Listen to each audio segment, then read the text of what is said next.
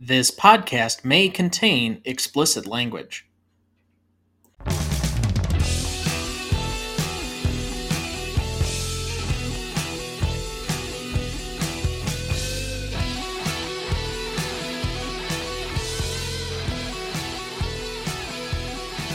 Welcome to the Greatest Movie of All Time podcast, the show that uses a unique grading style to redefine what the greatest movies are. I'm Tom Duncan.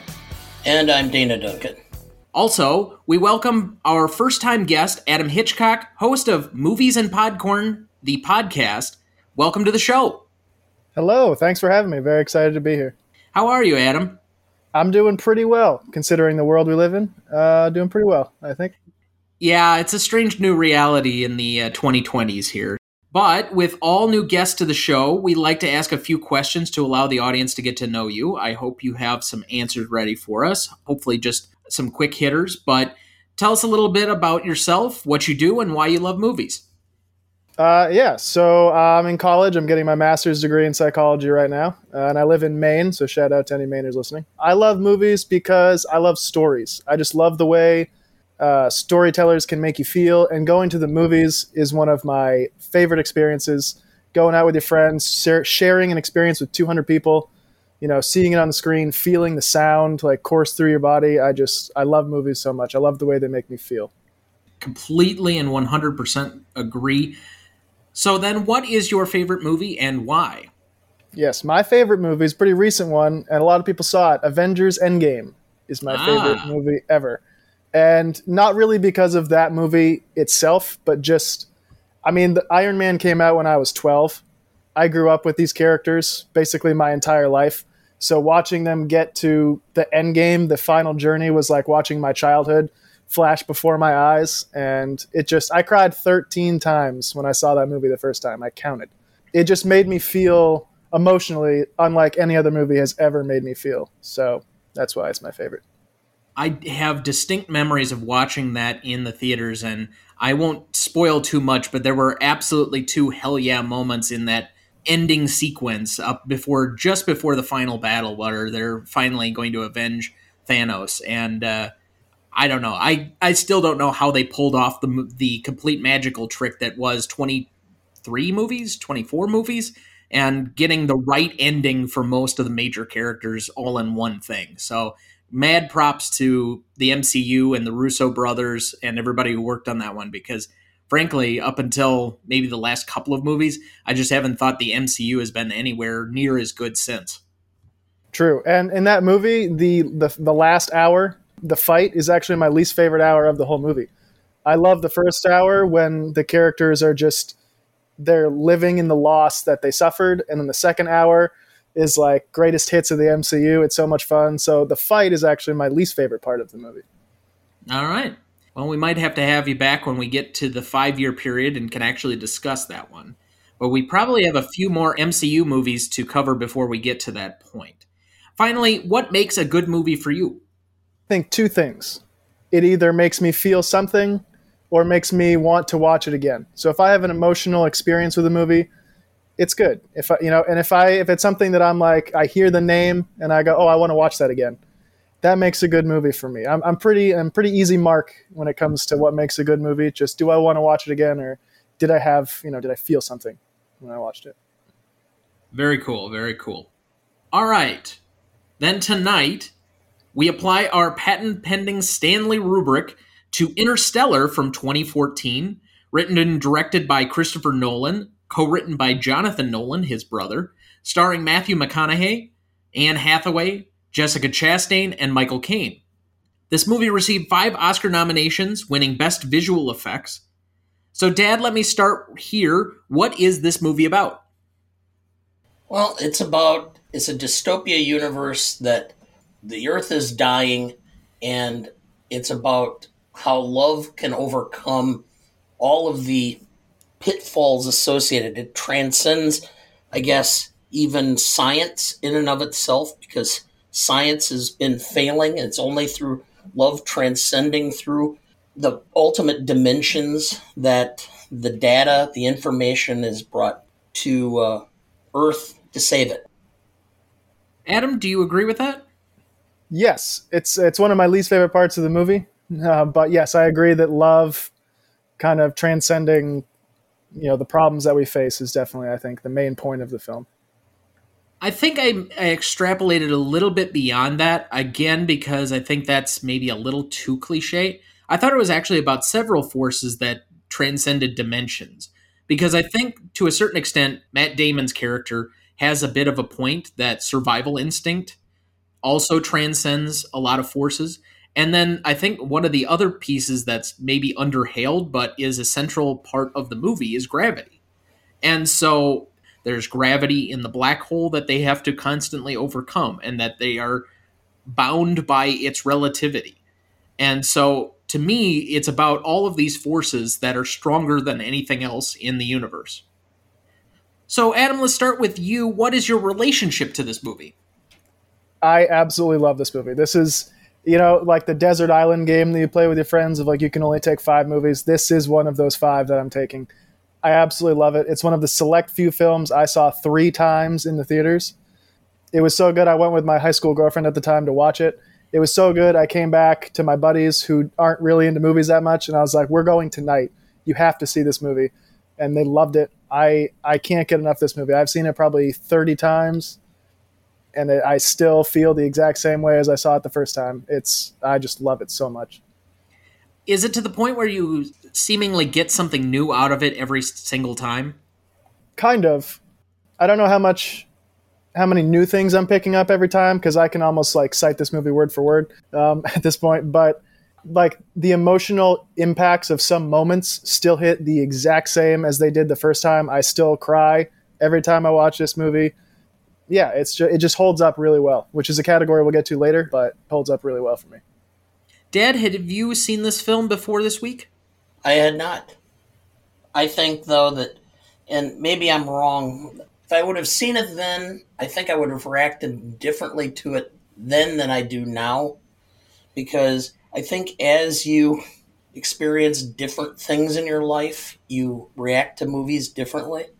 And right now I see that I'm getting into that old age category, and I'm seeing things a little differently.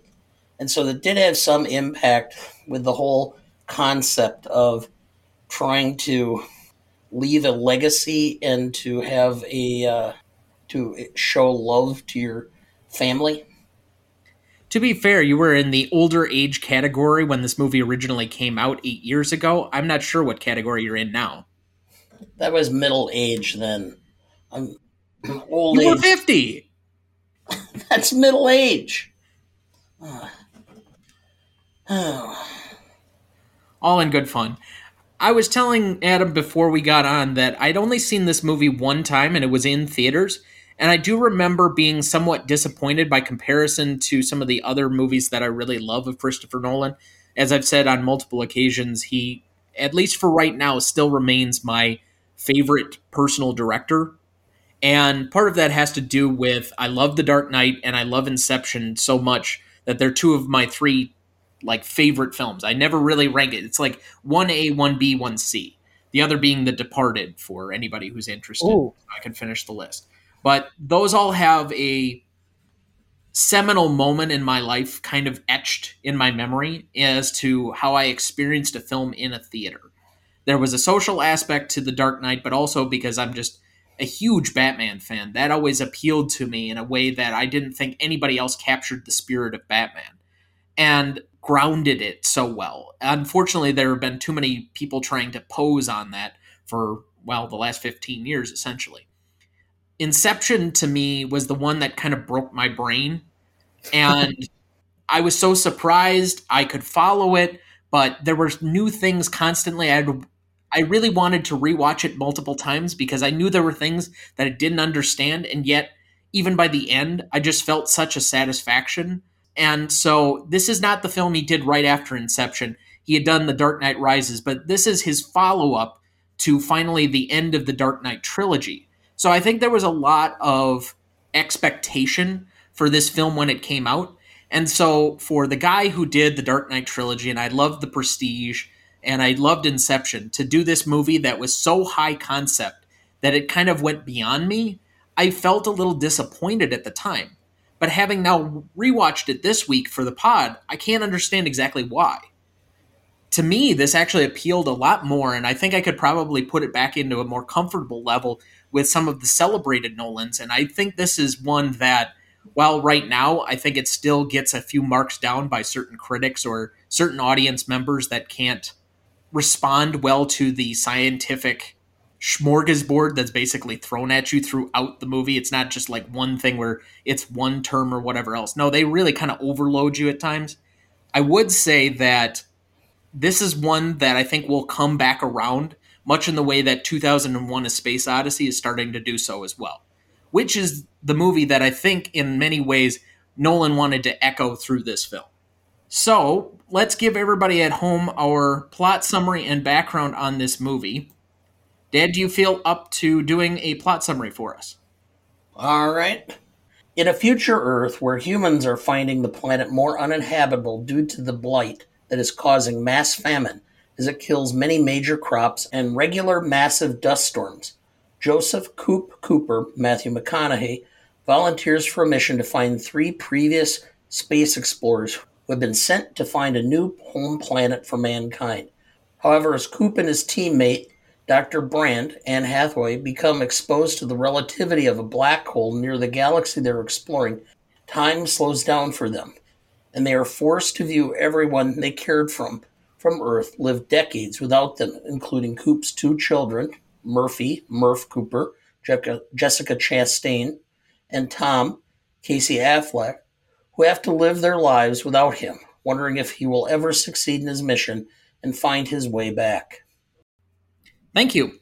Cast for this movie: Christopher Nolan as the director/writer, Jonathan Nolan as co-writer, Hans Zimmer as composer, Hoyt van Hoytema as cinematographer, Matthew McConaughey as Joseph Cooper, Anne Hathaway as Dr. Amelia Brand, Jessica Chastain as Murph Cooper, Mackenzie Foy as young Murph, Ellen Burstyn as elderly Murph, John Lithgow as Donald, Michael Caine as Professor John Brand, David Gaiese as Romilly, Wes Bentley as Doyle, Casey Affleck as Tom Cooper, Timothy Chalamet as young Tom, Matt Damon as Dr. Mann, Bill Irwin as Tars, both the voice and puppetry, and Case, only the puppetry. The voice of Case was Josh Stewart, Topher Grace as Getty, Leah Cairns as Lois, David Oyelowo as school principal, Colette Wolfe as Miss Hanley, and William Devane as Williams. Recognition for this movie: Interstellar, released on November 5th, 2014. It currently holds a 73% among critics on Rotten Tomatoes, a score of 74 on Metacritic, and a 4.2 out of 5 on Letterboxd. The film grossed $188 million in the US and Canada, and $489.4 million in other countries, for a worldwide total of $677.4 million, against a production budget of $165 million. Interstellar received 5 Oscar nominations, including Best Original Score, Production Design, Sound Editing, and Sound Mixing, and it won for Best Visual Effects. Richard Roeper of the Chicago Sun-Times awarded the film a full 4 stars and wrote, "This is one of the most beautiful films I have ever seen in terms of its visuals, and its overriding message about the powerful forces of the one thing that we all know but can't measure in scientific terms: love." Author George R.R. Martin called Interstellar the most ambitious and challenging science fiction film since Kubrick's 2001. And in 2020, Empire magazine ranked it as one of the best films of the 21st century. Did you know? In an early version of the film, Steven Spielberg was attached to direct the movie in 2006 and hired Jonathan Nolan to write the screenplay, but eventually chose other projects instead. In 2012, after Spielberg's departure, Jonathan Nolan suggested the project to his brother, Christopher Nolan. Did you know? Early in pre-production, Dr. Kip Thorne, the technical advisor and scientific liaison, laid down 2 guidelines to strictly follow. Nothing would violate established physical laws, and that all the wild speculations would spring from science and not from the creative mind of a screenwriter. Writer, producer, and director Christopher Nolan accepted these terms, as long as they did not get in the way of the making of the movie. That did not prevent clashes, though. At one point, Thorne spent 2 weeks talking Nolan out of an idea about traveling faster than light. Did you know? To create the wormhole and black hole, Dr. Kip Thorne collaborated with visual effects supervisor Paul J. Franklin and his team at Double Negative. Thorne provided pages of deeply sourced theoretical equations to the team, which then created new CGI software programs based on these equations to create accurate computer simulations of these phenomena. Some individual frames took up to 100 hours to render, and ultimately the whole CGI program reached to 800 terabytes of data. The resulting visual effects provided Thorne with new insight into the effects of gravitational lensing and accretion disks surrounding black holes, and led him to writing 2 scientific papers, one for the astrophysics community and one for the computer graphics community. Did you know? According to Dr. Kip Thorne, the largest degree of creative license in the movie is the clouds of the ice planet, which are structures that probably go beyond the material strength which ice would be able to support. Did you know? The wormhole was placed near Saturn as a reference to 2001: A Space Odyssey by Stanley Kubrick, because Kubrick originally planned for part of the movie to take place at Saturn. Unfortunately, as visual effects technology wasn't able to make Saturn's rings at that time, he changed it to Jupiter. Did you know? The majority of shots of the robot TARS were not computer generated. Rather, TARS was a practical puppet controlled and voiced on set by Bill Irwin, who was then digitally erased from the movie. Irwin also puppeteered the robot Case, but in that instance had his voice dubbed over by Josh Stewart. Did you know? Dr. Kip Thorne won a scientific bet against Stephen Hawking upon the astrophysics theory that underlies this movie. As a consequence, Hawking had to subscribe to Penthouse magazine for an entire year. This famous bet was depicted in The Theory of Everything from 2014. And with that, we'll take our first break and be right back. Before we jump back into the episode, next week we will be discussing our second Akira Kurosawa film and possibly his best in the 1950 classic, Rashomon. Written and directed by Akira Kurosawa, co-written by Shinobu Hashimoto, starring Toshiro Mifune, Masayuki, and Takashi Shimura.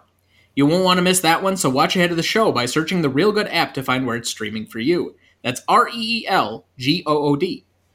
All right, gentlemen, let's go to best performance then. Adam, let's give you first crack. Sure. I had Cooper, Matthew McConaughey. I thought, I love McConaughey. I love pretty much everything he's ever done. For me, this is my favorite performance he's ever given. I think he's very open and emotional, and he's also like a quasi-action star in this movie. He doesn't do a whole lot of action scenes, but it just kind of feels like as we go through the movie, like this dude's an action star. Like he could do anything right now. He's kind of doing like his Tom Cruise, Maverick impersonation here with the pilot stuff. I just think he's so vulnerable and so open emotionally. I think he's the best performance. It was between this and I think Dallas Buyers Club, which might have been the year before, maybe the year during, that he really cemented his place in the McConaissance, as it was so called at the time. Did you have him down anywhere, Dad? I had him as best performance. I actually have his book, Green Lights. I do as well. And I found that book led me to believe that McConaughey did not have to do a whole lot of acting for this role. There was so much of him that was part of this role that, or either it was written that way or the way he portrayed it made it seem more tied to him. I know they always say that Jack Nicholson never did anything but play Jack Nicholson, but I think McConaughey in this particular circumstance, and in several films I've seen him in, seems to play himself a lot, and it has a way of morphing into the character that you really need in that particular film. Yeah, I think once he really busted out of the romantic comedy era that he had been a part of, that you really got to see the multiple sides of what he really could do with his expanse as an actor and frankly as an emotional actor. And I think that's really the one thing that I would highlight about his performance here is you see the pain and suffering that he's going through pretty much from the time that he leaves home up until the final moments where he's reunited with his daughter. So it's really no surprise that I think most of us had him on our list. For me, it was actually best secondary, but I think it's an incredible performance by him. The only reason I didn't go with him is just the amount of achievements I think that Christopher Nolan had to go through in making this. From the writing perspective, even though the majority of the script was written by his brother, to all of the little things that he had to assemble, talking about the rendering and the CGI, talking about his collaboration and famously with Hans Zimmer to writing the score that would become so central to the emotional feel of this movie, to coordinating all of the action, the set pieces, which I don't think he gets enough credit for the amount of practical set pieces that he arranges in movies. And then finally to getting the best emotion out of his actors, as this movie really is about forces of emotion beyond what the natural laws of physics allow you to have. And so for me, Nolan was my best performer, but I certainly don't think McConaughey was far behind as a best secondary. Dad, who did you have as best secondary? Nolan, and for basically the same reasons. I guess I'd have to split it between Jonathan and Christopher. I know Christopher probably deserves it more because of it, but since so much of this was written by Jonathan, the script and how it went and all the intricacies of the physics would have taken an extremely long time for the average person to wrap their head around and be able to make it into something that would be entertaining. I think I read that he spent 4 years on this script and even took classes on astrophysics in order to understand the concepts better. I think you're correct in that. I remember reading that somewhere as well. It might have even been 5. So that's where I went with the secondary. I actually might push back a little bit on the Christopher Nolan emotional thing. I feel like this movie is fairly cold emotionally if you took McConaughey out of it. Like, I'm not sure many other characters have an overly external amount of emotion coming out. I think it's more McConaughey driving that. So I would push a little back on that. I took secondary performance as like a smaller role in the movie, maybe not second best. So I went with Timothée Chalamet. I think he's only in it for a little bit of the movie, but I think he does a great job, and it's one of his first movies. I think he certainly wasn't as big as he is now, but I think he does a great job. He's very funny, and then one of the moments that breaks me in the movie every time is when he's doing the video to his dad, and he says, "Dad, I met a new girl. I think she's the one," and McConaughey just starts crying. So I went with Chalamet. I think he delivers a great performance here. Just to, I guess, push back on your pushback for a second here and extrapolate it, and I think you might be more of an expert on some of this than I am, given your background. But I would actually say that this is a significantly emotional movie, even from the other characters. Everybody is displaying some type of longing or chasing some type of feeling. Dr. Brand in trying to save mankind despite the fact that he lied about everything. You can see on his deathbed that Michael Caine is giving a masterclass performance, in my opinion at least, that somebody only like Michael Caine can do. Or you want to talk about, I think, Chastain, who, did she win the Oscar last year or was it the year before? This last year. Yes, it was for this last year. Thank you, for The Eyes of Tammy Faye. But her emotion is more bent on her anger and resentment at her father for leaving her, and then boils over when she finds out that there was all these lies that were built in order to send him away in the first place, and whether he's a part of that. I think that Casey Affleck is showing a lot of emotion in his, but again, his is rage, because he's just trying to provide and do the best he can to carry on in a existence that he was thrust into and was thrust upon him basically by everybody who said he couldn't be more than just a farmer. So there are a lot of emotional performances to me. I just don't think it's all of these people breaking down in such an emotional way that McConaughey was. His is a lot more easy to identify in the middle portion of the film, and I think we are supposed to identify with him, and thus why I think it's an easier thing to pick out. But I don't think this movie is lacking in emotion from the rest of its acting cast. Yeah, that's fair. In essence, I think you're talking about each of these characters had a primary emotion that ranged through the gambit of human emotions. Everything from Dr. Mann and loneliness to all of the rest. And so I think that's what, to some extent, they always say that Gilligan's Island was based upon the 7 deadly sins. And it's almost as if this is set up to try to put a character in the film that conveys a very basic human emotion: betrayal, rage, loss, love, etc. I don't think you have gluttony, but the point is taken. I think it's possibly very astute by you. Gluttony is a deadly sin, not a human emotion.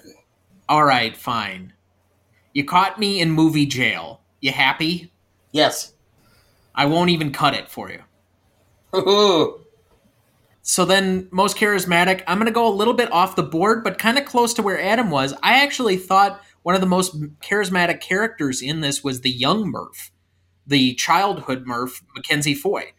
I just thought that she had a lot more to do than Jessica Chastain as far as playing that character in a different stage of her life. I think that that had to pay off more than just about any other character as far as the emotional resonance, because you have to really feel the separation between a father and daddy's little girl.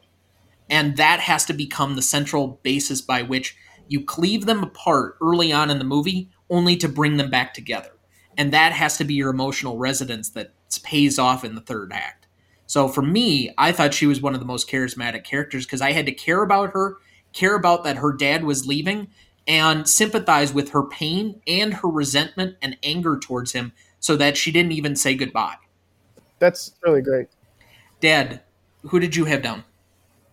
Sir Michael Caine. Every time I see him in a film, I gravitate towards him. I've been watching him in films for 50 years, 58 years. I'm 58, so maybe 55 years. He's just really good. And like a fine wine, he just seems to get better with age. He just takes up the screen whenever he's in it. Yeah, those are great choices. I love the young Murph thing too, because my dad left when I was 3, and I don't think he went off to a black hole. That would explain a lot, though. Not to save humankind. It would explain a lot if he did. So anything with like a father-child thing gets me. And the moment that wrecks me in this movie the most is when he drives off, and then she bursts out the door like, "Dad." That's where I cried the hardest every time when I watch this movie. Most charismatic, I chose Tars, Bill Irwin. I thought Tars was awesome in this movie. He has so many great one-liners, the self-destruct thing, and then the cue light and everything. I think he's great. He's so funny. You know, it struck me now watching this for only the second time, how many people that are in this that probably weren't big necessarily at the time, but are fairly recognizable names all of a sudden. You know, David Oyelowo is playing a 2-second part in this film, and yet he was nominated, I think, the same year for a Best Actor Oscar for playing Dr. King in Selma. I mean, that's the kind of actors that want to be in some of these films with certain directors, and I think Nolan attracts a lot of the very best actors in Hollywood. Oh, for sure. Yeah, Chalamet, Chastain, they weren't as big nearly as they are now. I mean, we could say something about Topher Grace, but what did he have, like 4 lines? True. And he had that 70s show, so he already kind of had his peak. Well, he did have to convey a surprise look when Chastain kissed him. That's true. That took a lot. I'm sure he earned his money there. Let's go to Best Scene. I have nominated Murph Gets in Trouble at School, simply for the fact that we, for whatever reason, in a movie that's supposed to be scientific fiction and explore the scientific accuracy of the galaxy, we somehow have that men didn't land on the moon as the primary working theory of mankind. The Ghost gives directions to NASA. The First Planet, which is about the only way I could describe the tidal wave planet. Maybe I could have gone with tidal wave planet, but Coop watches his children grow up on video.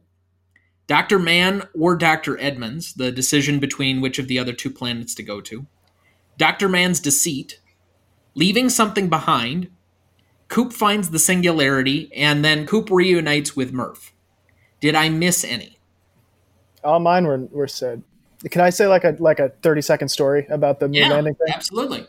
So in college, because I ran track, so we were at a track meet in Miami, and my teammate and I, my buddy Zach, were joking about the moon landing being fake, and a girl on our team comes over and is like, "Oh my God, you believe it too?" I was like, "What?" She's like, "The moon landing was fake." I'm so glad like someone else believes it. And I was like, oh God, please don't talk to me. Yeah. So what do you folks think is the best scene? Dad, let's let you go first. Dr. Mann's deception. I think it's just a raw moment where Dr. Mann basically admits that the survival instinct wins out over all rationale and the need to be with other humans. Isolation is the worst. Without getting too religious, I really think that if you comprehend what hell is just a void where you have no content or contact with another human or with any other being for the rest of your life, or as long as your soul exists. Because the most formal form or the most detrimental form of punishment in the penal system of this country is isolation or solitary confinement, or a supermax is you're isolated for 23 hours a day. And the toll it takes on mentally on people is very significant. I had Man's Planet / the docking sequence, I think. And I lean more towards the docking sequence. I think that might be one of my favorite scenes in all of movies is when that ship explodes and then everything just goes, they suck the sound right out of the movie. And then Coop is just like, or Hathaway is like, what are you doing? He's like, docking. And then that score from Hans Zimmer just comes full blast. And and you're feeling every G when they're spinning. I think that's the most thrilling scene by far in the movie. Yeah, I would agree. That's a highly adrenaline rush scene. But for me, I think, and I respond a lot to the emotion of this movie, I was incredibly moved, and I am, at least when I remember it back in theaters, it was one of the things that was indelible to me, and probably the second thing I thought of when I watched this movie, but I think it was so much more moving at this place and time in my life, and that's him watching his kids grow up on video. Particularly, you get to the last one where Chastain finally comes on screen and says, I thought you'd be home by now. You said at one time we might be the same age. I'm the age you are when you left. Oh, God, does that hit. I forgot that line, and it's just like a ton of bricks on your heart. That's questionable, though. Like, I don't think she is the same age as Matthew McConaughey was when he left. That doesn't make any sense to me. She looks way younger than he did when he left. Movie justice, man. Yeah. Movie justice. That was my second favorite scene, if I had to pick a second. Better skincare.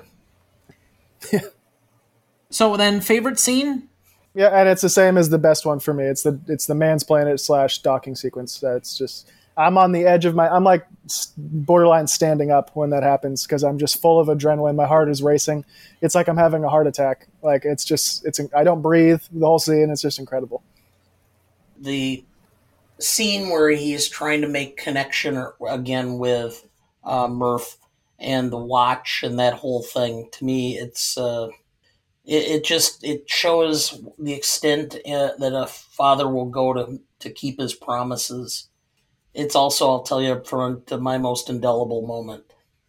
It was mine as well. It was the number one thing that when I remembered this film and we were discussing it when we were going to discuss it on the show, that, oh yeah, I remember that scene. It stuck in my brain more than just about anything else with this movie. And I could remember some bits and pieces here and there, but that one thing and the kind of emotional resolution of the film stuck out to me. It's both my favorite and the most indelible because I think it really has the payoff of combining not only the logical puzzles that you've been going through from the beginning, who was the ghost? How did he end up there? But also, how is the mission going to be solved? Because you assume that they're not just going to expire on Earth. They're going to solve this. Even though it ends the way you would like it to, it's still thrilling to find the answers of how they made it to that point. And up until that point, you really just don't have those solutions. With this, I think it offers that. And then on top of it, you add the emotional layering of seeing his child through space and time in the same bedroom and knowing and figuring out the answer of, I was not the one chosen, but I'm the bridge to the person that was chosen to save humankind. And to me, that all had a great finality to it, that even though we have the coda at the end where he meets his daughter, to me, this was the much more emotionally impactful and cathartic experience of the movie as opposed to that scene. All right. Adam, the only one left with an indelible moment. Yeah, I mean, I chose the docking sequence, but I mean, I've rambled on about that for a while now. So I'll throw out an extra shout out to the ocean planet scene, which is what I called it. I think that does a great job too of creating suspense. I mean, when he looks out and he's like, "Those aren't mountains," and he's like, "Back to the Ranger now," you just feel like them flying down this huge roller coaster, and you just feel everything. You feel every bump, you feel every shake, you feel every drop. That scene is great. I would go docking ultimately, but I think the ocean planet scene is really great too. That's a good call. And a shout out to Doyle during the movie, played by Wes Bentley, who is now more famous than ever for being on the show Yellowstone as the most poorly written character on that show. All right, with that, we'll take our second break and we will be right back. Before we jump back into the episode, you can sign up for our newsletter at thenewRonnieDuncanStudios.com. Find us on Instagram, Twitter, or now TikTok at the handle at GModePodcast, or find our new Facebook page under Greatest Movie of All Time Podcast. With that, Dad, do we have anyone to remember this week? Yes, we do. Unfortunately, Roger E. Mosley, 83, an American actor, best known for his continuing role on Magnum P.I., and was a longtime character actor on television. Yes, I read in his obituary that his primary character, because I've never seen Magnum P.I., but he was the helicopter pilot in the original version of it with Tom Selleck, and he also made some reappearances as a completely new character on the reboot as well. But as far as being a TV character actor, I think he appeared on just about every major network TV show at one point or another, from Love Boat to The Brady Bunch to just about everything in between at some point or another during a fairly long career. We also lost Gene LaBelle, 89, an American martial arts and stunt performer. He did Dark Man, LA Confidential, and Total Recall, among others. I was actually reading up on him, and a movie both you and I love from 2019, Once Upon a Time in Hollywood, the Brad Pitt character Cliff Booth is actually based on Gene LaBelle. We also lost Clu Gallagher, 93, an American actor. Return of the Living Dead, The Tall Man, The Last Picture Show. He was a long-time character actor who had done dozens of films and had appeared on television. He was known best on television, I think, as playing parts in westerns and in some films as westerns. Never a big star, but a guy who worked continuously throughout his career. And I think one of his last films, oddly enough, was also Once Upon a Time in Hollywood. We also lost David McCullough, 89, American writer. He did the books Truman and John Adams. He was the narrator for the Civil War documentary series. And Seabiscuit, the movie, host of The American Experience. This is a personal loss to me, as I think I've read most of his books and always treasured him and would run out to buy whatever he was finished or whatever he recently finished. Yeah, I did not know until I was kind of reading up on his passing this week that he was the narration behind the Civil War series, a series that I know that you really enjoy as well.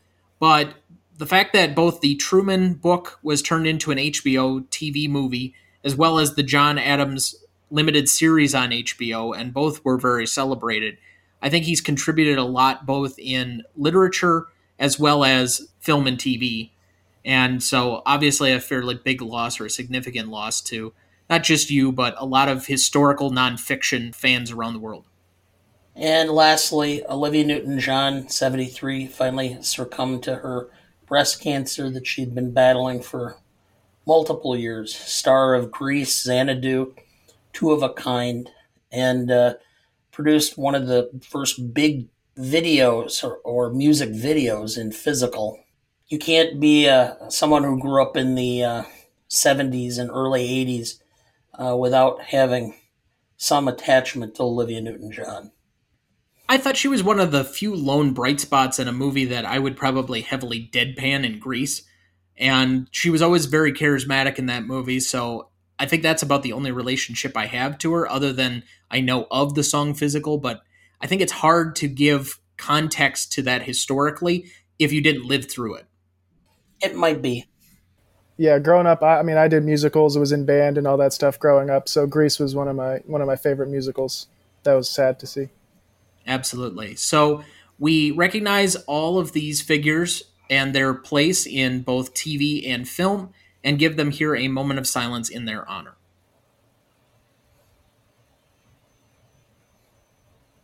Thank you. Let's go to best lines, gentlemen. First one I have down. Cooper. We used to look up at the sky and wonder at our place in the stars. Now we just look down and worry about our place in the dirt. I had that as well. Yeah, I think it's one of the, a half dozen aspirational quotes near the beginning of the movie.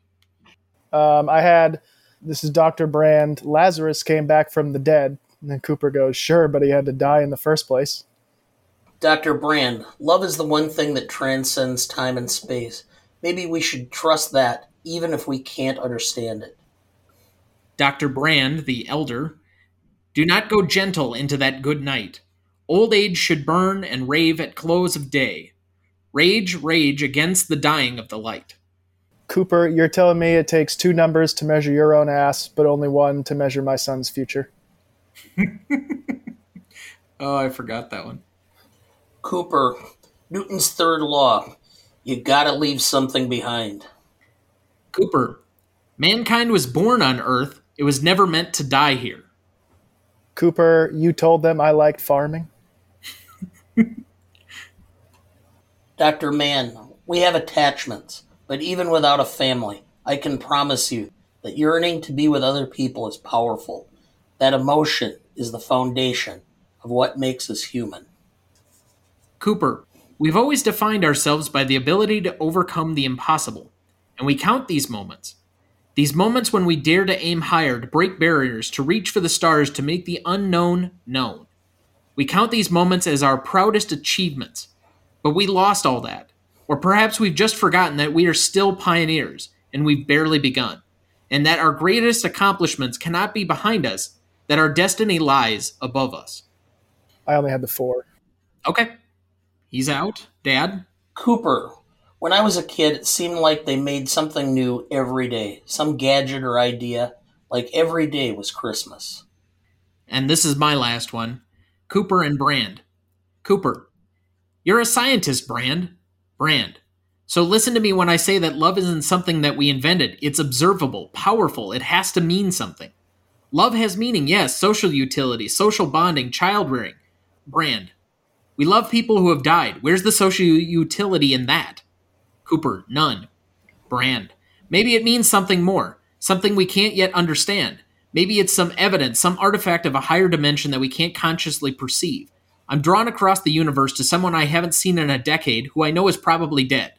Love is the one thing we're capable of perceiving that transcends dimensions of time and space. Maybe we shouldn't trust that even if we can't understand it. All right, Cooper, yes, the tiniest possibility of seeing Wolf again excites me. That doesn't mean I'm wrong. Cooper, honestly, Amelia, it might. You got any left, Ed? I'm out. All right. You gentlemen ready for the Stanley rubric? I am. Oh, do we not do funniest lines? We just combined them both. Oh, then I have a few more. If we want to move on, it's fine. Yeah, no, go ahead. Okay, I had a bunch for funniest, actually. So See, and I thought you were given the funniest lines already. No, a lot of my best were funny, but they. So I had young Tom. What about the flat tire? As they're speeding off, I had Cooper when he comes back from the meeting. I got you suspended. Donald, want to clean that up when you're finished praying to it. Cooper, I'll turn you into an overqualified vacuum cleaner. And then Cooper again, I need some assurances that we're getting out of here, and I don't mean in the trunk of some car. All good entries. Okay, now I'm good. All right. So then, without further ado, the Stanley rubric. Dad, let's let you start on legacy. Okay. Industry seems to be kind of picking up a legacy as the industry goes by. It's kind of becoming a standard bearer for what a sci-fi film should be, and has become more of a modern template, advancing 2001. So to that extent, I went with a 4.5. For the public, I went with a little bit less because I don't know if this is a film that the general public watches a lot or has a real working knowledge of anymore. So I went with a 3.5 for that. So that gives me an 8. Adam, do you feel comfortable enough going second, or do you want me to go? Yeah, I can go. I gave Legacy score a 4 overall, which I think I made it clear. I love this movie, but a lot of people that I've watched critics and read stuff about, they don't like this movie, and I think this was kind of coming into this movie. I feel like was Nolan's apex kind of when he started making this, because he had The Dark Knight, which is arguably one of the greatest superhero movies ever. He had Inception, which people went nuts for, and then Dark Knight Rises was fine. And so I feel like this was like his apex, and I feel like this was kind of the start of the downfall that people perceive Nolan to have. He had this, Tenet was I think a train wreck. And I feel like people think he's a little kooky now. Like, it feels like people have cooled on Christopher Nolan, and it kind of started with this movie because I think a lot of people didn't understand it. The science was a little too heady for him, so they're like, I'm checked out. And so I gave it a 4 because I don't think people in the industry really respect it as much as they should. And I would generally agree with that. I think that he has a lot of films that probably don't get as much play or as respect, but I do think that given a certain amount of time, they will come back around. I'm very curious to see what happens in 5 or 10 years when we revisit something like this and see where the stature of this film might be, because I do think that it has somewhat of a cult following. I know it's one of your favorites, but I think it has a very loyal band of people that really love this movie as one of their seminal Nolan movies, and there are a lot of people who promote this as being one of his best. I think from the scientific community, it's one of the few films that really pleases them, and they are some of the first people to pick this apart. So to really not have too many critics within that, I think is an achievement by itself on top of it. Ultimately, for where I'm going to go with my scoring, I had a 3 for the industry just because I think it still has a relatively low critic score. I don't think this is mass appeal. There are some complications, and I think I said it before we went on air. I might have said it at the beginning of the pod, but I do think this is Nolan's least accessible film, just from the amount of things that you probably need to know coming in, or maybe the level of intelligence you may need to possess, feeling comfortable with the amount of scientific terms that are pushed at you like an avalanche through almost the entirety of the film. There are so many concepts that to the average person, and I'm not any science nerd or physics guy. I maybe had a couple of classes in high school. I was always more into the humanities. It seems difficult to necessarily grasp, and yet I think there is a lot of humanity yet in this movie, which is the parts that I really connect to.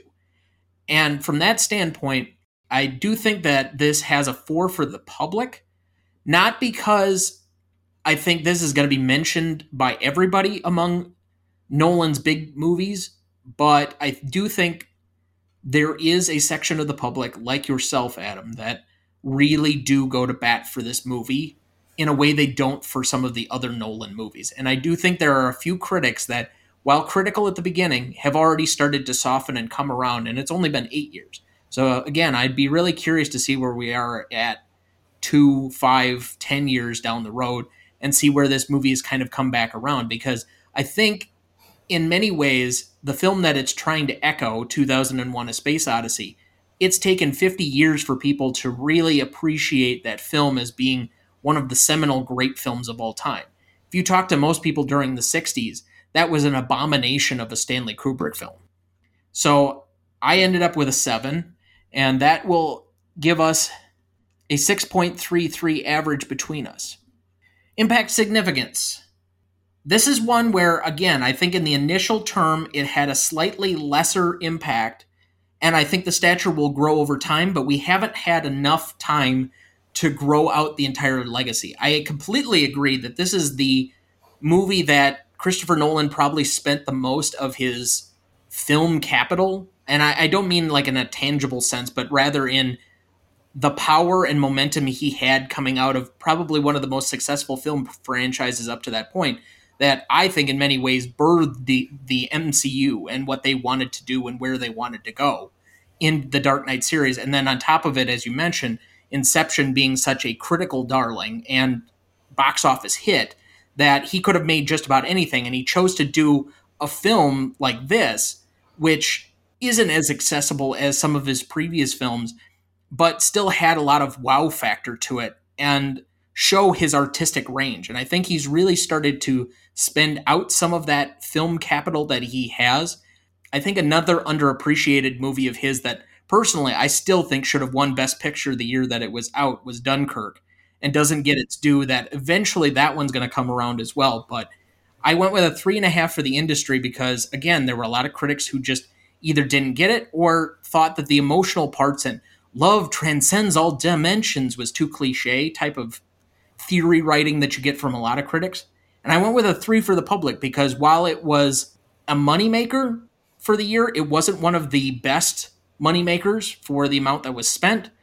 And it was a blockbuster because, for whatever reason, I think Jordan Peele and Christopher Nolan are the only two directors right now that can attach their name and open a movie in a theater. So I ended up at a 6.5 for the category. Dad, what did you have? I had 3.5 for the industry, simply because it did win a few Academy Awards, but the critics themselves were split. Some loved it, some thought there were problems with it, some thought that the some of the underlying story was poorly crafted.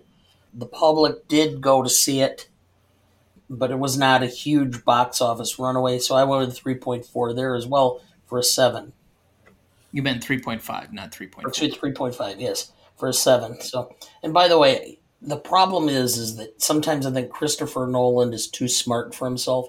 Even in Dunkirk, I spent the first few minutes of the film going, what in the world is going on? Because he's doing 3 different stories, all at different time intervals. And they're moving at different speeds in the story. And if you're not like paying attention and really hyper involved, you have a hard time. And I think that's the same problem he has here. Is sometimes I think he just gets too far ahead of himself. Well, that's why Batman Begins is probably like the Beatles' I Feel Fine, a very easy, palatable song that appeals to most masses. And something like Dunkirk is closer to Stairway to Heaven, needs repeat viewings in order to get everything out of it that you need to in order to appreciate it for its full value. See, the problem is we enabled him with Inception. When we all went nuts for that top, he's like, oh, they want this. Like, this is what they want. Okay, if you want to argue that Nolan splooged all over the place, I give you Tenet. Yeah, I hate Tenet. I don't think that's a good movie. Dunkirk I did like. I don't like Tenet. So what did you have down, Adam? So for the industry, I had a 4 because I feel like there were a bunch of space travel, space adventure movies that came after this. You had First Man with Ryan Gosling. I believe it was called Gravity with Sandra Bullock. That actually predated this. Oh, well, then scratch that. But Arrival came after this movie. Yes. So I feel like there was a little bit of a boon in like space movies after this. The Martian. Yep, The Martian. That's a good one. Yeah, basically like a prequel. I haven't seen it. I'm going to guess it's like a spiritual prequel to this movie of Dr. Mann. Yeah, it has a lot of similar elements, and I do think it is a very rewatchable film, but it is a little bit long for most people, and it might be a little challenging, but I think it's more accessible, even though, and part of that has to do with the fact that the science isn't as accurate as this one, so it doesn't feel like it's coming from a science textbook. Oh, yeah. Yeah, and then for General Public, yeah, I gave that a 3 just because I do think people get bogged down in the science of it. I took rocket science when I was a freshman in high school. No, I didn't mean that braggy, but like, so this movie tracked for me, like science-wise, it made sense. To me, the part that actually loses me is the love thing at the end, which most people, that's what they love. But for me, the science part tracked. So that's kind of, I think, where I differ from the majority of people who don't like this movie, is the science doesn't take me out of it. It actually sucks me in. But yeah, I think most people just get kind of freaked out by the over-the-top headiness that Nolan brings to his movies. So I believe that was a 7 combined, right? Yes, yep. Okay, so that's a 6.83 average between the three of us. Novelty, I really think the only downgrades to this are its clear echoes and allusions to 2001, and the fact that doesn't every sci-fi story anymore start on a dystopian planet where either we're running from zombies or the planet is going to die and we have to move to another planet. And this is just one of two divergent paths. But after that, just about anything else, I think, is actually somewhat unique to this film. And even the places that they take it, the acting performances that they get, have a lot more to do with the grounded reality that Nolan likes to work on. But he's also one of the few people that really emphasizes time in almost every one of his movies. And that's not really a theme in any other science fiction movie in the way that it is in this movie. So I ended up actually at a 9.5 because I do think this is probably one of his most audacious films to date. Yeah, I had an 8. This obviously isn't this first space travel movie, but I think this is one of the first ones that I saw that focused just as much on the people on Earth as it does the space travel. I feel like most space movies, as soon as they go, like, that's the story. That's where we're staying until they come back. That's where we're staying. But this movie, once Murph is older, we kind of split it 50-50, like what Cooper's doing and then what Murph is doing back on Earth.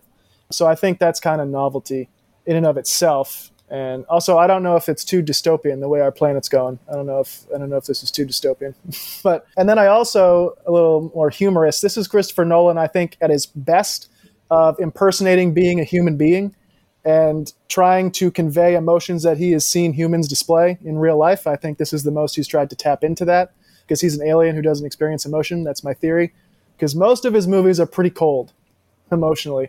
Tenet, I mean, character doesn't even have a name, which I didn't even realize till the day after, which tells you how confusing that movie was. But this movie, he really does try to bake in the emotion, so I think it's him at his best impersonating a human. Well, after that stirring theory, Dad, what did you think? Well, there have been a lot of space movies, and I think you were right about they tend to start with a dystopian world and all that. But to craft a story that is scientifically on target, when you have Neil deGrasse Tyson talking about the fact that this is so plausible within the reality of the math and the science, and then make it as entertaining and to make a story out of it, I thought that was the novelty. And so 8.5 for that reason. That's an 8.67 between the three of us. Classicness. Dad will let you anchor this one, so you can go last, but to me, obviously, the number one thing, the science aged well. I really don't think there's any major plot holes. You might be able to say here or there that there might be a quibble, but it's probably over something small. I think the biggest commentary or biggest critique that someone like Tyson has levied against this film is I wouldn't fuck with a black hole. I don't know why they're so close to it. But outside of that, I think he genuinely believes that most of this is pretty accurate regardless of any of that.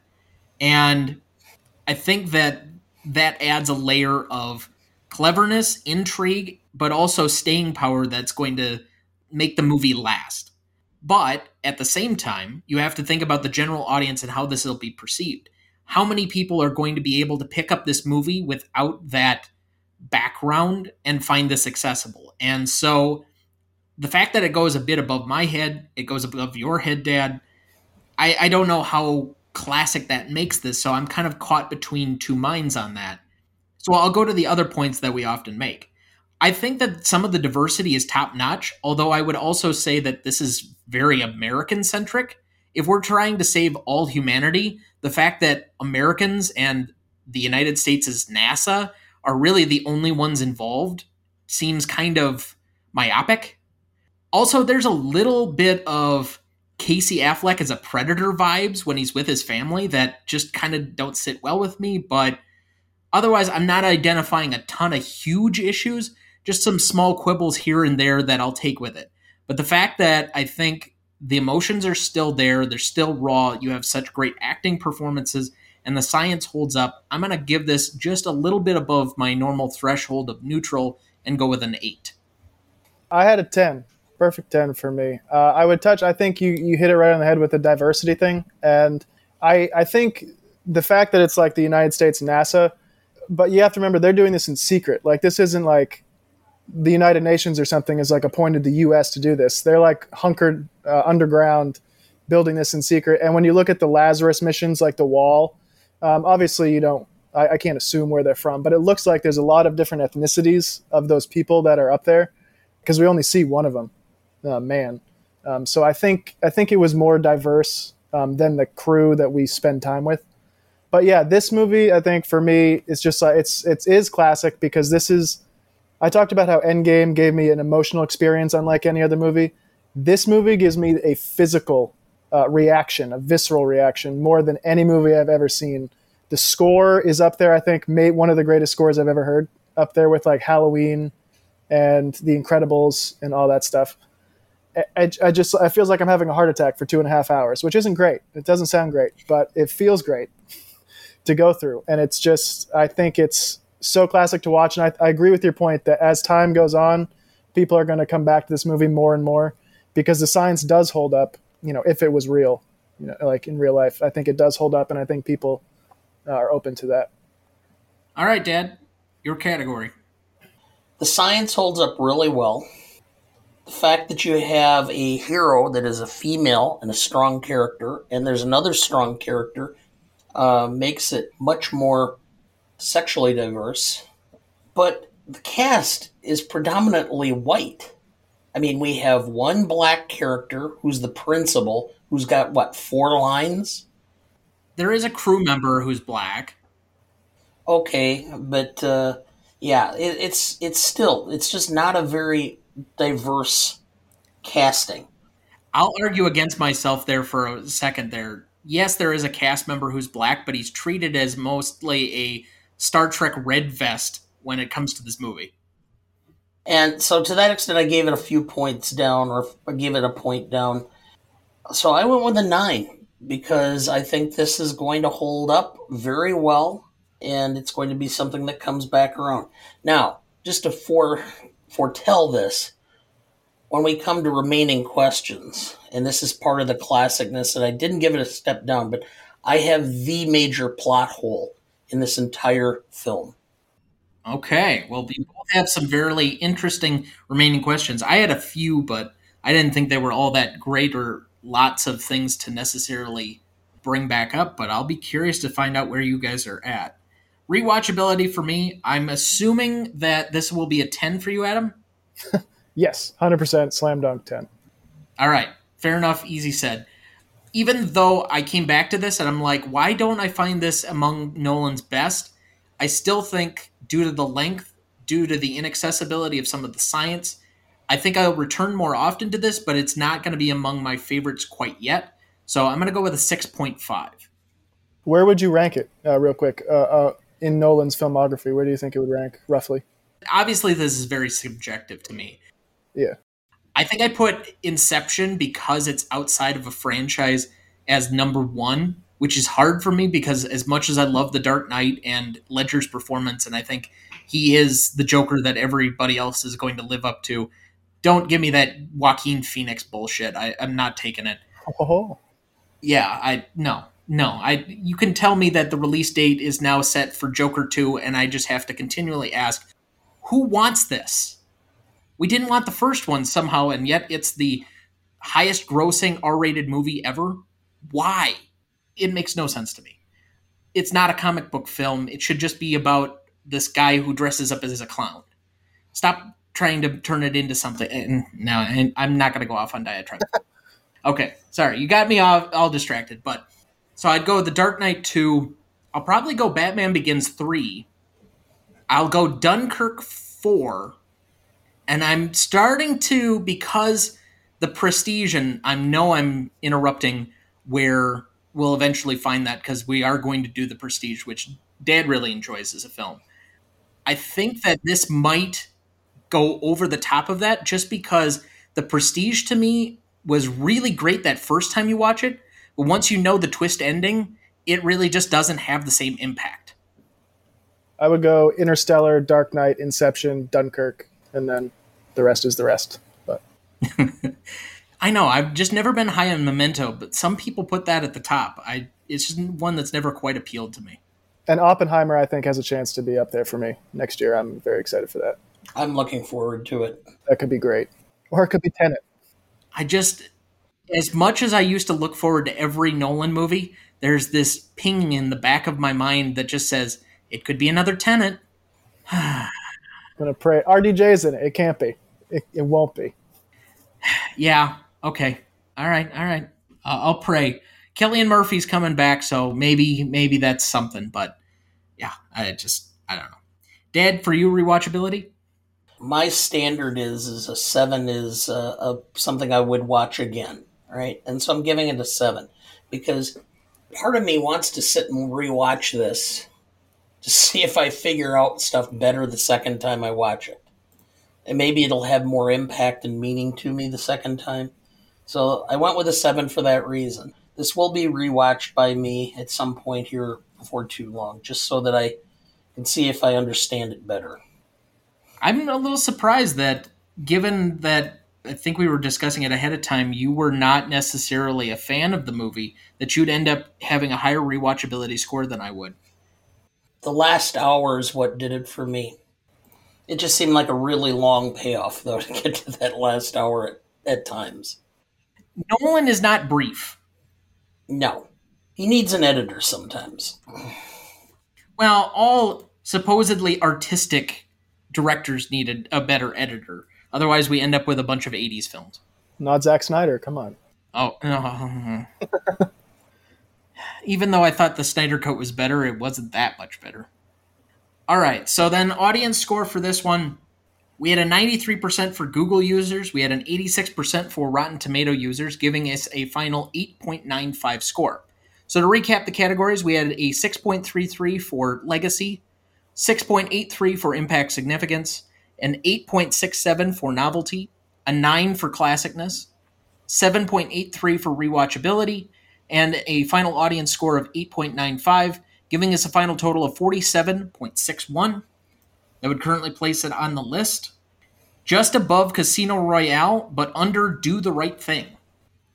Interesting. Again, two movies I would have never placed around this one, but you find interesting bedfellows every week on this show.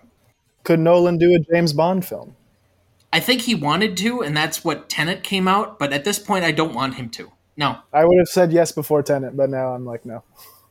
I think that the opportunity would have been there for this next one that they're going to do, because it's going to take a while to cast the new actor, and he doesn't have any strings attached after Daniel Craig had died in the last one.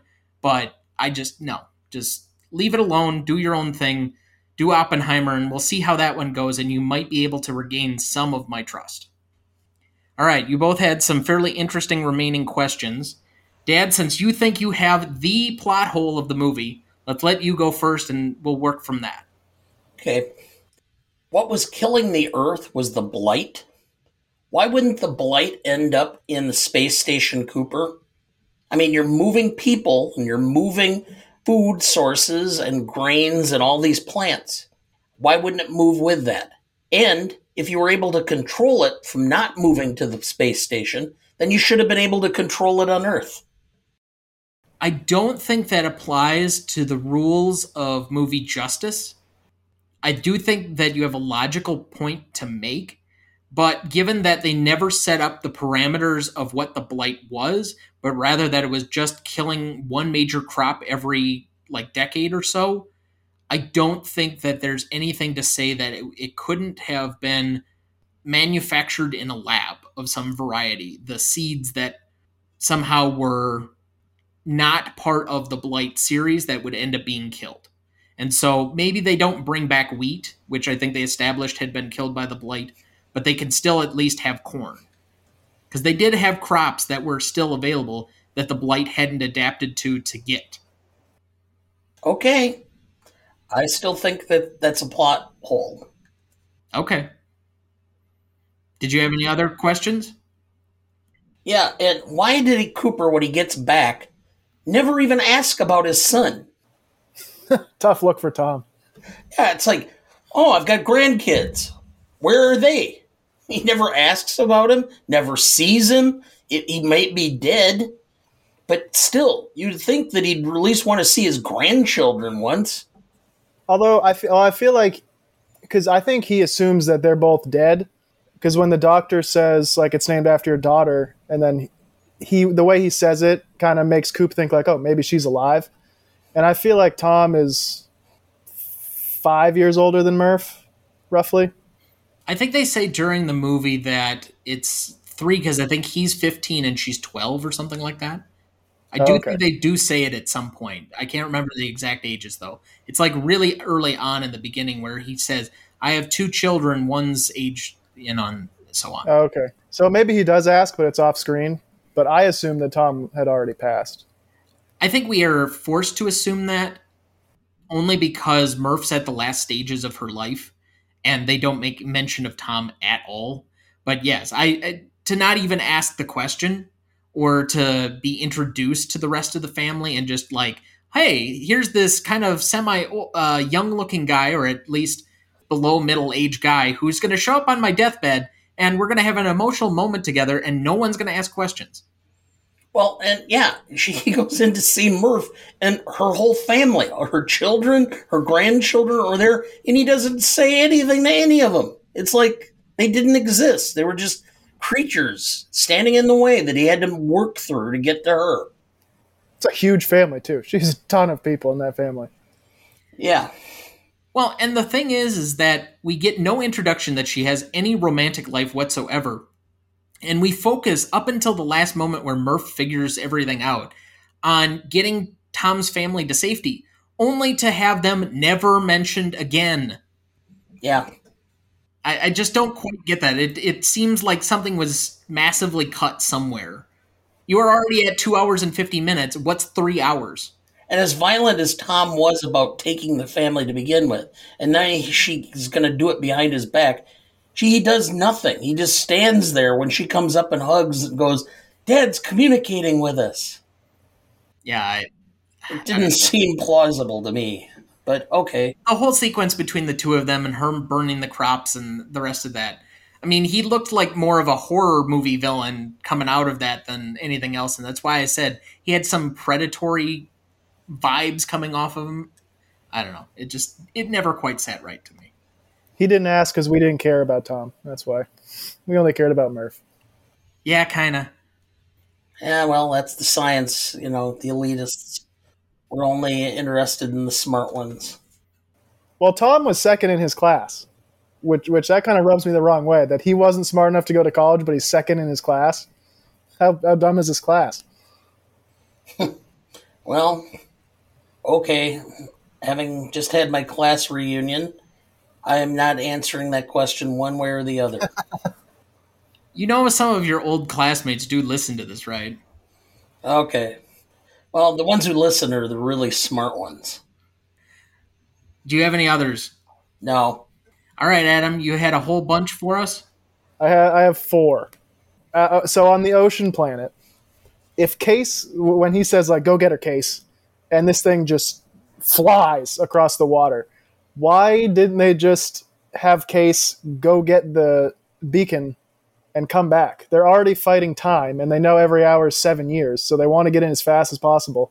Why are they making Bran and Doyle jackass across this planet through water when Case can just zip over there in 5 seconds, grab it, and come back, and they can go?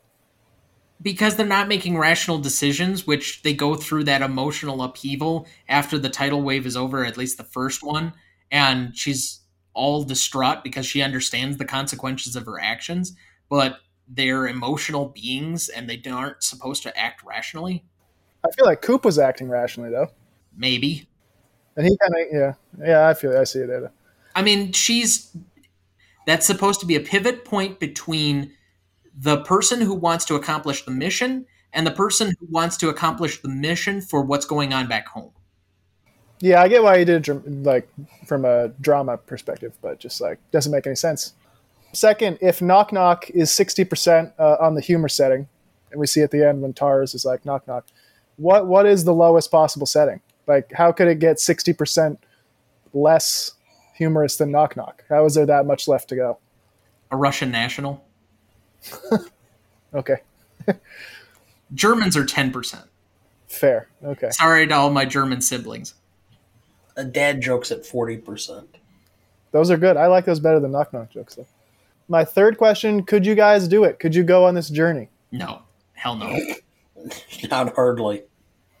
I feel like what would get me is the Romilly thing. I couldn't do the spinning. I would pass out. So let me pose it this way. Are you proposing that we're on the Endeavor, or excuse me, the Endurance, or are you proposing that we're one of the original 12? Because I couldn't do either, but I definitely couldn't do the original 12. I meant the Endurance. I don't know if I couldn't do the original, the Lazarus, but the Endurance I think I could do without minus the spinning. I don't do spinning. Are you referring to the original 12? The ones that went out to explore the individual planets and likely to never come back. Okay. All right, because the original 7 is how it's characterized as the first NASA astronauts. So, okay. And your fourth question?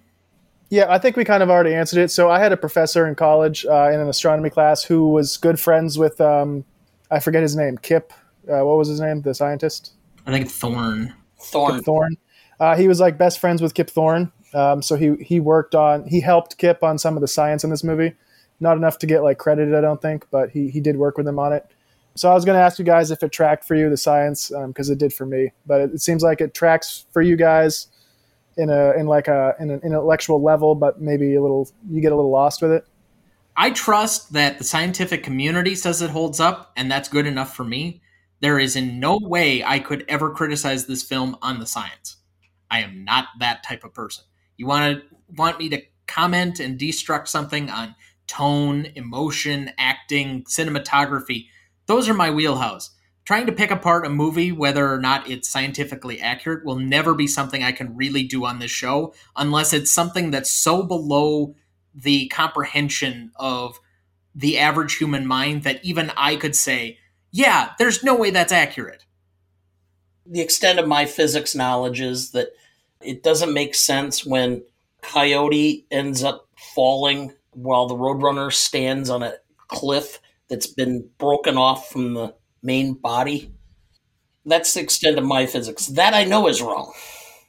But after that, now, I have Tyson's book on explaining physics to the common man or something like that, that I have to read yet, but I'm not sure it will make much inroad in my memory or mind.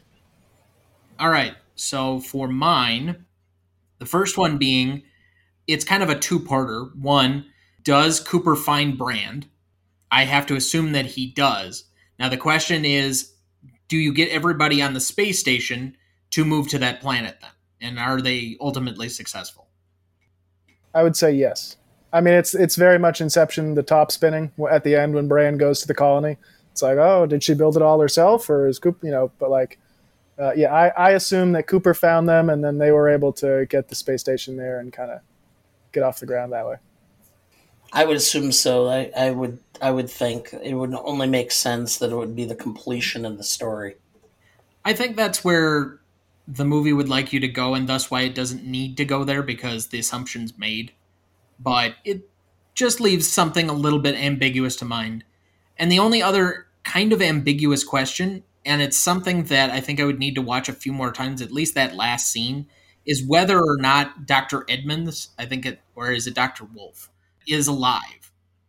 Because I think she's burying his plaque, and so I think that's supposed to signify that she didn't find him, she found his ship, but that she's alone on that planet because he's perspired. But if he's perspired and she's now setting up a colony, are they going to fare any better? You mean expired? What did I say? Perspired. I don't think he's sweating. Maybe it was hot. Maybe he died from heat exhaustion. I don't know how that planet works. Yeah, could be. I assume he's dead. Yeah. She looks too sad with the plaque to, I mean, why would she build that if he was alive? That'd be odd. Well, I'm not sure she's building anything per se. I mean, she's burying the plaque, but she had that little Anook-sook, with the plaque on it. I feel like that's okay. Oh, honey, I'm honoring you, building a memorial to you, so that someday when you're dead, no. I do think the timing is a little weird, though. To your point, like, because then it pans to the colony, so it's like maybe he was alive when she got there, and then he just died, and they started it together, and then he died. But then Cooper's third wheel in it, so that's kind of weird. So, yeah, I don't know. Well, yeah, that final sequence also makes it seem like there are other people with her. And I don't think there's really anything to support that necessarily, other than it just kind of feels like there might be. But, again, just kind of an open, ambiguous ending that I would expect from Christopher Nolan. Yeah. All right. So, final thoughts for the week. Dad? I don't really have any. Okay. Adam? Just on the movie? Anything you want. Recommendations, the movie, anything you'd like to individually plug. Okay. Yep. Yeah. This movie, I rambled on and on how much I love this movie. Go watch it if you haven't seen it. It's a thrill ride. It's 3 hours, so it's a little long, but I think it's worth it. And yeah, and go check out my podcast, Movies and Podcorn. I just did an episode with Tom on the state of comedy and where it's going, where it's been. Spoiler alert, it was better back then than it is now. But go check it out. We're doing 21st century comedies this season. Next season, in a couple months, we're doing Harry Potter. So if you're a Potterhead, that'll be fun. Follow us on Twitter at The Circuitverse, and you can check us out on www.thecircuitverse.com. Well, thank you very much for joining us, Adam. And I have to agree, the episode that we did together before was excellent. I thought we had a great discussion, and I'm looking forward to being able to listen to it myself. Yeah. Thank you for bringing me on. I had a blast. I'm looking forward to more collaborations in the future for sure. Sounds good. All right. That'll do it for us this week. Thank you for listening. Where are you headed, cowboy? Nowhere special? Nowhere special. I always wanted to go there. Next week, we will be discussing our second Akira Kurosawa film, and possibly his best in the 1950 classic, Rashomon. Written and directed by Akira Kurosawa, co-written by Shinobu Hashimoto, starring Toshiro Mifune, Masayuki Miro, and Takashi Shimura. You won't want to miss that one, so watch ahead of the show by searching the Real Good app to find where it's streaming for you. That's REELGOOD. Please like, follow, rate, and review, or whatever on whichever platform you have so that you can join in on our fun. You can also email the show at thenewRonnieduncanstudios.com or sign up for our newsletter. Find our new Facebook page under Greatest Movie of All Time Podcast, or find us on Instagram, Twitter, or now TikTok at the handle @GModePodcast. The Greatest Movie of All Time is a production of Ronnie Duncan Studios. Our show is mixed, edited, and written by Thomas Duncan. Our music is thanks to Purple Planet Music. Our technical provider and distributor is Captivate FM.